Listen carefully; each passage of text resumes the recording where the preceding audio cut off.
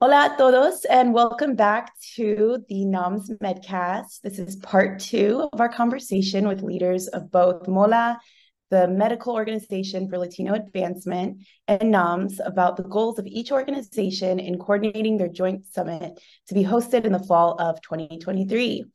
If you'd like to listen to the first part of this great conversation, you can find part one on the NAMS Medcast podcast feed. We hope you continue to enjoy it.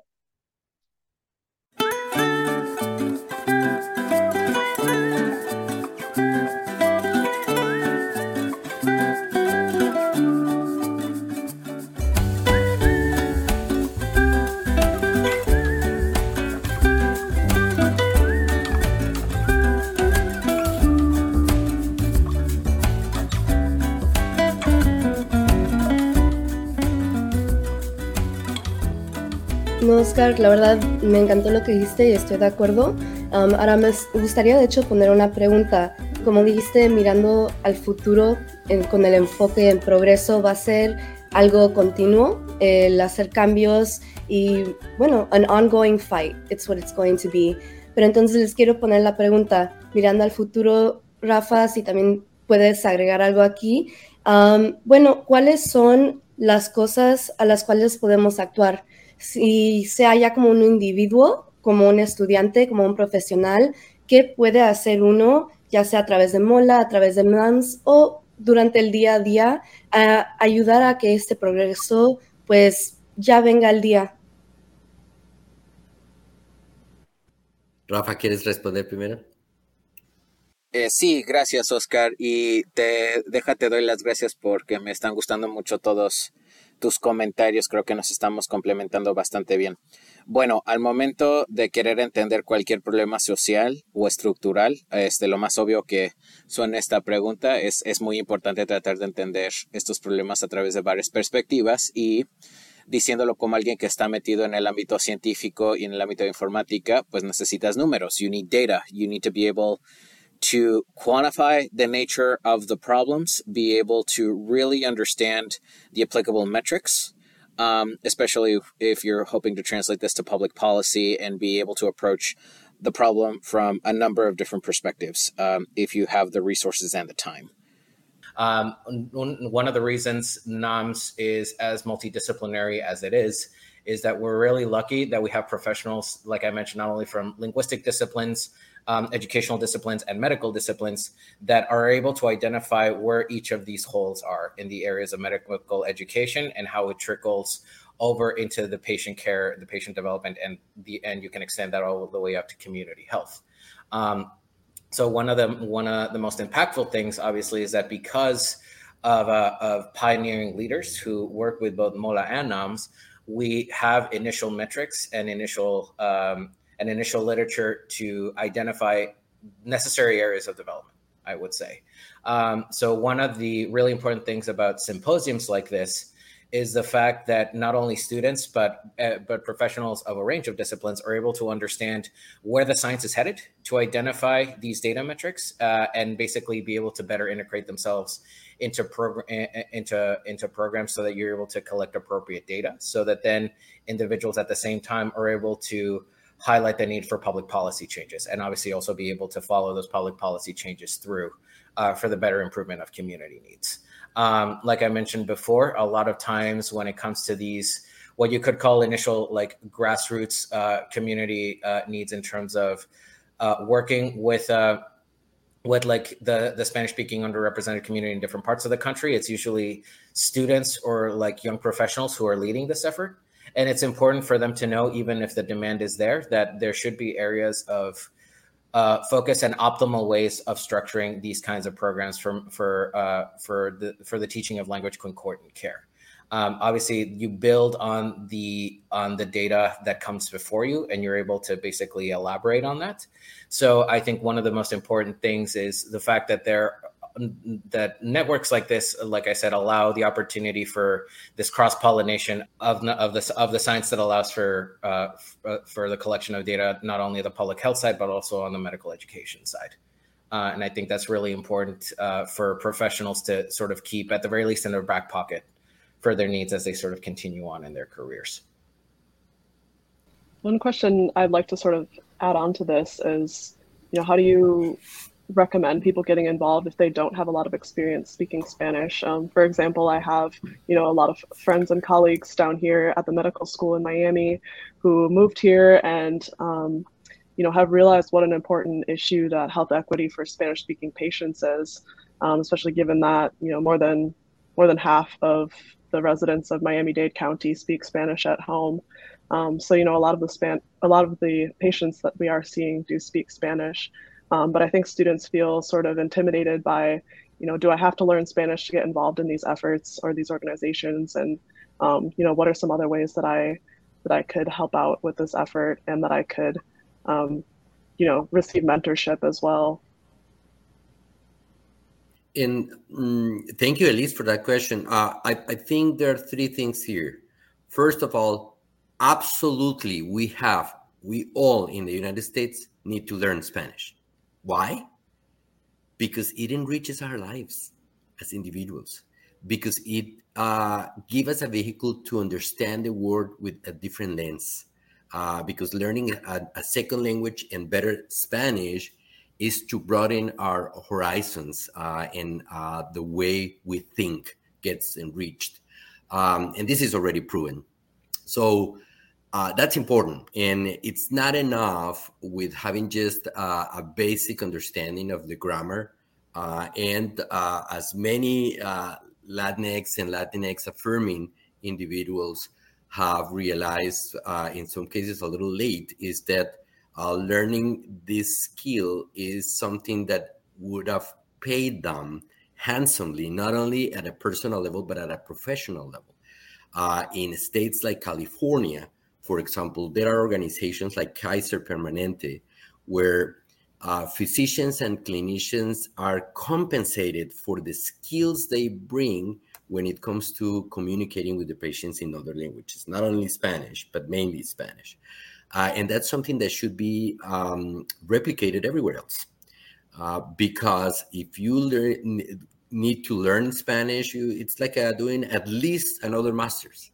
So if you're going to have to invest the time, the energy, and the money into building the skill, why not to compensate those that bring already the skills with them? So we cannot assume that the clinician, last name Rodriguez, which by the way doesn't mean that they are Latinos, or Perez, we cannot just assume that they're going to be providing services in Spanish without a structural way of measuring the level of fluency, which is something that NAMS is working on with their mechanism to assess fluency in Spanish. And that's extremely exciting to see that development. So learning Spanish is one. The second one is making it not only a professional and a personal goal, but also doing it in an organized way and giving all the rigorosity of learning a new skill or applying a new skill, because as Rafael was saying, a veces el hecho de que sepamos español no quiere decir que sabemos interpretar los aspectos relacionados con la salud, especialmente cuando el español es un idioma de alto contexto y estamos traduciendo o interpretando de un idioma de bajo contexto como lo es el inglés, en donde los significados de las palabras y los mensajes tienen una relación mucho más directa.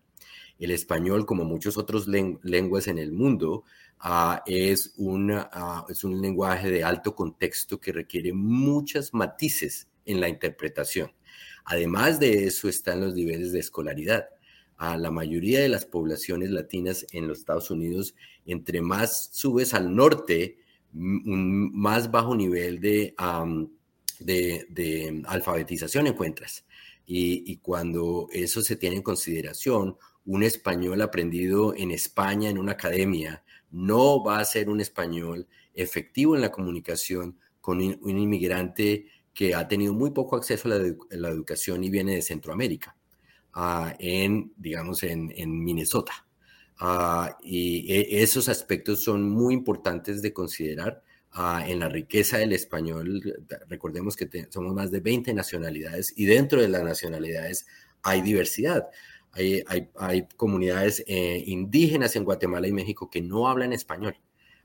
y sin embargo tienen que pasar por el camino de aprender español antes de aprender inglés. Y nosotros tenemos que aprender a utilizar el criterio que nos permita comunicarnos desde la perspectiva de consistencia y concordancia cultural más que lingüística.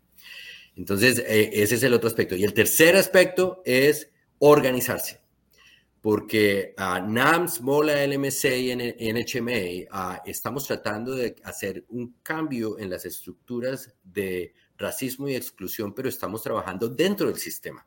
Nosotros no tenemos una agenda de revolucionar el sistema, tenemos una agenda de permear el sistema con las agendas que nosotros representamos, que son las de nuestras comunidades. Entonces, por eso hay que hacer todo el esfuerzo por la rigurosidad académica. La excelencia académica es importante. Entonces, los estudiantes y los jóvenes que están participando, que tienen la inquietud de participar de una manera significativa en el cambio, tienen que enfocarse en su propia educación, su propio bienestar, para poder afectar cambio a través de una agrupación organizada. Y como lo mencionaste, Liz, la mentoría, que no es otra cosa que la glorificación de lo que sucede naturalmente en nuestras comunidades. Nuestros papás son nuestros primeros mentores, pero nuestros hermanos mayores también, y nuestros primos que están un poco más avanzados también. Yo empecé en la universidad estudiando ingeniería porque mi primo, el más cercano de todos mis primos, estudiaba ingeniería y yo quería ser como él. Y ese fue tal vez mi mejor mentor en esa época. Y después aprendí que no era lo que quería, pero igual me sirvió mucho aprender de él. Y del mismo modo encontramos muchos de nosotros que estamos aislados en instituciones apartadas. Soy el único estudiante de premédico en una universidad de Utah, por ejemplo. Es muy probable que eso afecte mi desempeño cuando me siento aislado y marginalizado. Entonces, estas organizaciones proveen un espacio para, de una manera organizada, ofrecer mentoría y preceptoría en algunos casos, y a involucrarse en investigación, porque como lo decía Rafael, lo que no está informado, de lo que no tenemos datos, es muy probable que no podamos demostrar de manera objetiva las realidades que estamos representando. Entonces, un evento como el de el simposio y la cumbre de Español y en Salud Latina que estamos organizando mancomunadamente este año, es un evento en el que te inspiras, te conectas con otros, y también es un evento en el que vas a aprender habilidades que te van a servir para continuar en tu propio camino, y esa participación es importante. Entonces, ojalá que podamos continuar creciendo este proyecto y teniendo más desarrollo de investigación lingüística, académica, de educación clínica y de salud pública, que nos dé el marco conceptual, teórico y científico que nos permita afectar cambio, para demostrarle a los que hacen política pública que los datos son los que están hablando, y no solamente es una agenda que está basada en las diferencias raciales, porque el racismo se puede demostrar. No hay que expresarlo en forma subjetiva, que también que es en algunos casos más efectiva cuando se trata de mensajes de impacto, pero los datos son los que hablan por sí solos cuando se trata de justificar cambios en la política pública que benefician a nuestra comunidad. ¿Sí respondemos tu pregunta, Sabrina? Sí, Oscar, muchas gracias. Mi pregunta es igual a la de Liz. Enlightening. Honestly, yo creo que pues muy buenas ideas también sobre cómo se va a ver el futuro en los Estados Unidos de toda el área de salud. Creo que tienes razón, que el español pues va a ser indispensable. Ahora, hoy en día ya es una meta para universidades y lugares académicos que son centros médicos, ser hispanosirvientes. Entonces, tienen como meta por lo menos el 25% de la gente a la que ayudan ser hispano-latino. Entonces, sí va a ser algo que, especialmente a profesionales, que ahorita tal vez todavía sean estudiantes, aprender el español médico. aunque sepan el español pues del día a día, que aprendieron con sus familias o en clases. El español médico sí va a ser algo que ya sea un doctor, un practicante hispano o no hispano, lo van a tener que aprender. Cierto, cierto. Y además, digamos que una de las cosas que yo admiro de este país, además de su énfasis en la individualidad, es en el servicio. Y es que tenemos mecanismos para poder ofrecer el servicio que nos permita, a través de organizaciones religiosas, de organizaciones gremiales como las nuestras, de organizaciones educativas, dar el grano de arena para que haya una plataforma de comunicación que promueva el español. Porque fíjate, una cosa un poco anecdótica, cuando algunas personas quieren aprender un idioma porque sienten que, comparado con los europeos, los estadounidenses tienen muy poco dominio de idiomas diferentes del inglés. Entonces es un poco de un complejo de inferioridad de algunas personas en los Estados Unidos. Pero entonces cuando consideran un segundo idioma, la aspiración es el francés. Pero el francés no es práctico, y como esta es una sociedad que tiende a la practicidad más que al glamour, entonces es cuando aterrizan en el español. Bueno, el español se habla más, etcétera, pero no es porque el español sea the hot thing, porque the hot thing es el francés. Entonces, yo pienso que una de las cosas que tenemos que lograr nosotros es que el español se convierta en algo groovy, algo cool, algo bonito, algo que las personas, a lo que las personas aspiran, y no una forma de separar a aquellos que no son igual a nosotros o no hablan igual que nosotros, y por eso nos da miedo, y por eso tenemos expresiones de racismo, porque no, el racismo no es otra cosa que la ignorancia de lo desconocido de los otros. Porque entre más nos conozcamos, más nos vamos a querer, o más nos vamos a entender, por lo menos. Y entonces, en ese aspecto, el español, fíjate, ninguna de nuestras instituciones está creada para enseñar español, excepto las universidades que representamos y los centros académicos. Nosotros trabajamos con aquellos que ya son bilingües o biculturales, y es en el apoyo y el desarrollo del español como una herramienta de trabajo y de mejoramiento de las condiciones de salud de la población, más que el español como un producto o servicio.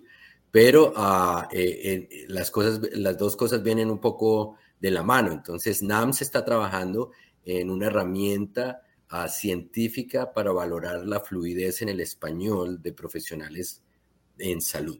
MOLA está trabajando en la definición de un currículum de español inclusivo para poder servir a personas hispanohablantes o monolingüísticamente comunicándose en español, que sean de la comunidad LGBT o que se consideren de géneros diversos. Y esos currículums y ese trabajo se traduce en mejorar las condiciones del español, pero el campo es inmenso, y los estudiantes y los jóvenes tienen muchísimo campo para hacer investigación y desarrollo programático en el que el español sea la base, la comunidad nuestra sea la base, la comunidad de inmigrantes, la comunidad de hispanohablantes, la comunidad indocumentada, que no representa a toda la comunidad latina inmigrante, pero que es un aspecto significativo, la salud de los migrantes. Todos esos aspectos son áreas de desarrollo científico que tienen mucho potencial, en el que todos ustedes como estudiantes pueden participar en proyectos específicos y apoyarse en NAMS, en MOLA y en estas organizaciones, el MC y en NHM.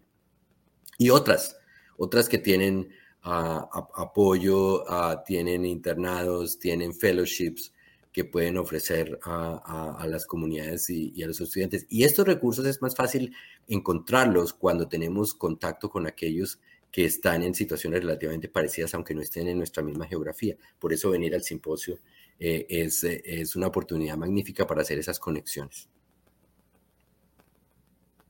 Thank you so much, Oscar, for bringing all of that to our attention. And thank you for outlining what NAMS does and what MOLA does. In my experience, so I grew up, both my parents, they're from Iran, but we lived in Houston, Texas, in a predominantly Hispanic-speaking area growing up. And I realized from a very young age that language concordance was an essential part to medical care. Otherwise, like patients, they wouldn't want to go to the doctor. They really wouldn't understand what treatments they were being given or what procedures were being done. And it was really until I came across NAMS that I found out that there was more to Spanish than just Spanish itself. There was like a whole world of medical Spanish. So I'm very grateful to be here. And I wanted to ask you guys, if someone really wants to get involved in this collaboration between what NAMS does and what MOLA does, what would you suggest? Rafael, I don't know if you want to add, but I just want to say that become a member. And if you're already a member, be part of one of our committees. And we actually are working towards having an agreement between MOLA and NAMS. So any NAM member could be a MOLA member and vice versa. So that's coming. We decided to focus on the symposium planning and execution first, but more collaboration and engagement will be provided to the community so people can join our organizations. Let's remind students that our memberships are free. So that's very important for students. And those that are practicing professionals, I think what's important is to be ambassadors, champions, and advocates, so institutions become supporters and members of organizations. With MOLA, there is an institutional membership opportunity that we just created, so institutions can join the organization with different levels of financial support, and also professionals can join the organization as well. But the good news is, and that's a great question, Baha, is that anyone that is interested in being a MOLA member that is a NAMS member could be without additional cost, and vice versa. So stay tuned on that. But becoming members is important in of any of the organizations. That's the first thing. And second, once you're a member, get involved, get into the different committees, browse our websites, be attentive to our newsletters and communications, and participate, be present. That's the way we affect change.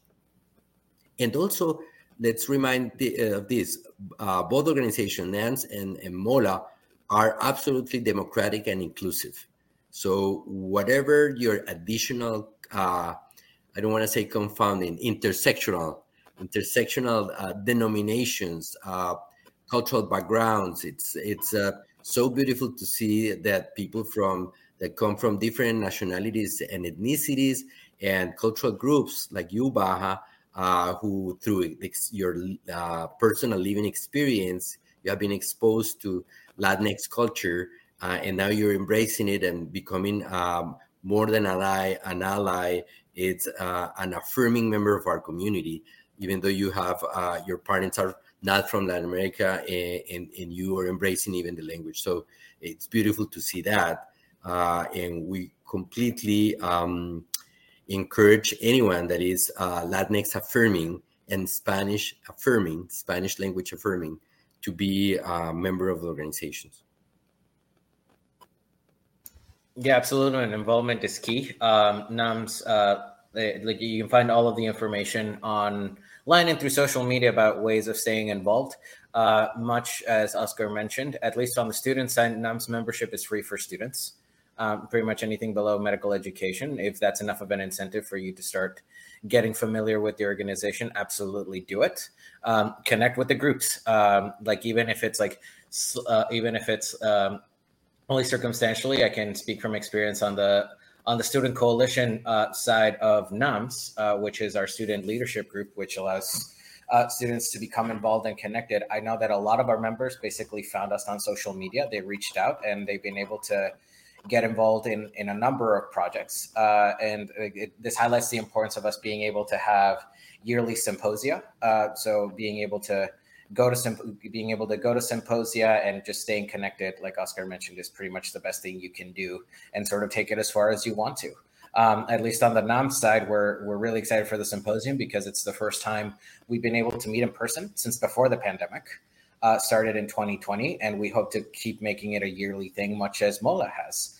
And we hope to make sure that both organizations are sort of intertwined, given what both organizations really offer and how they beautifully complement each other. So stay involved.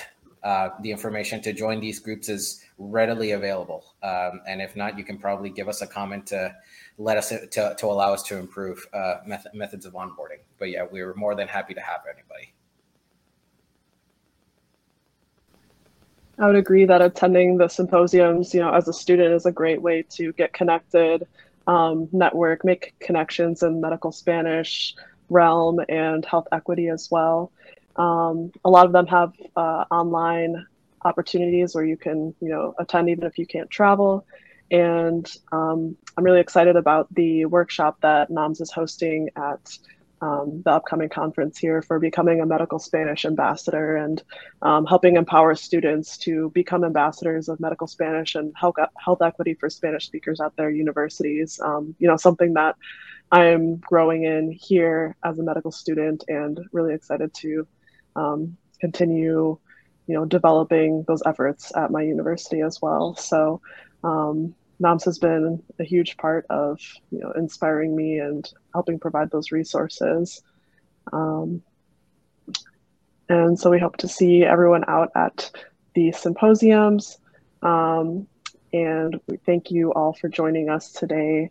It's really been an honor and a pleasure to hear all about why Spanish is important for improving health for Spanish speakers in the United States, and the role that these organizations play in that.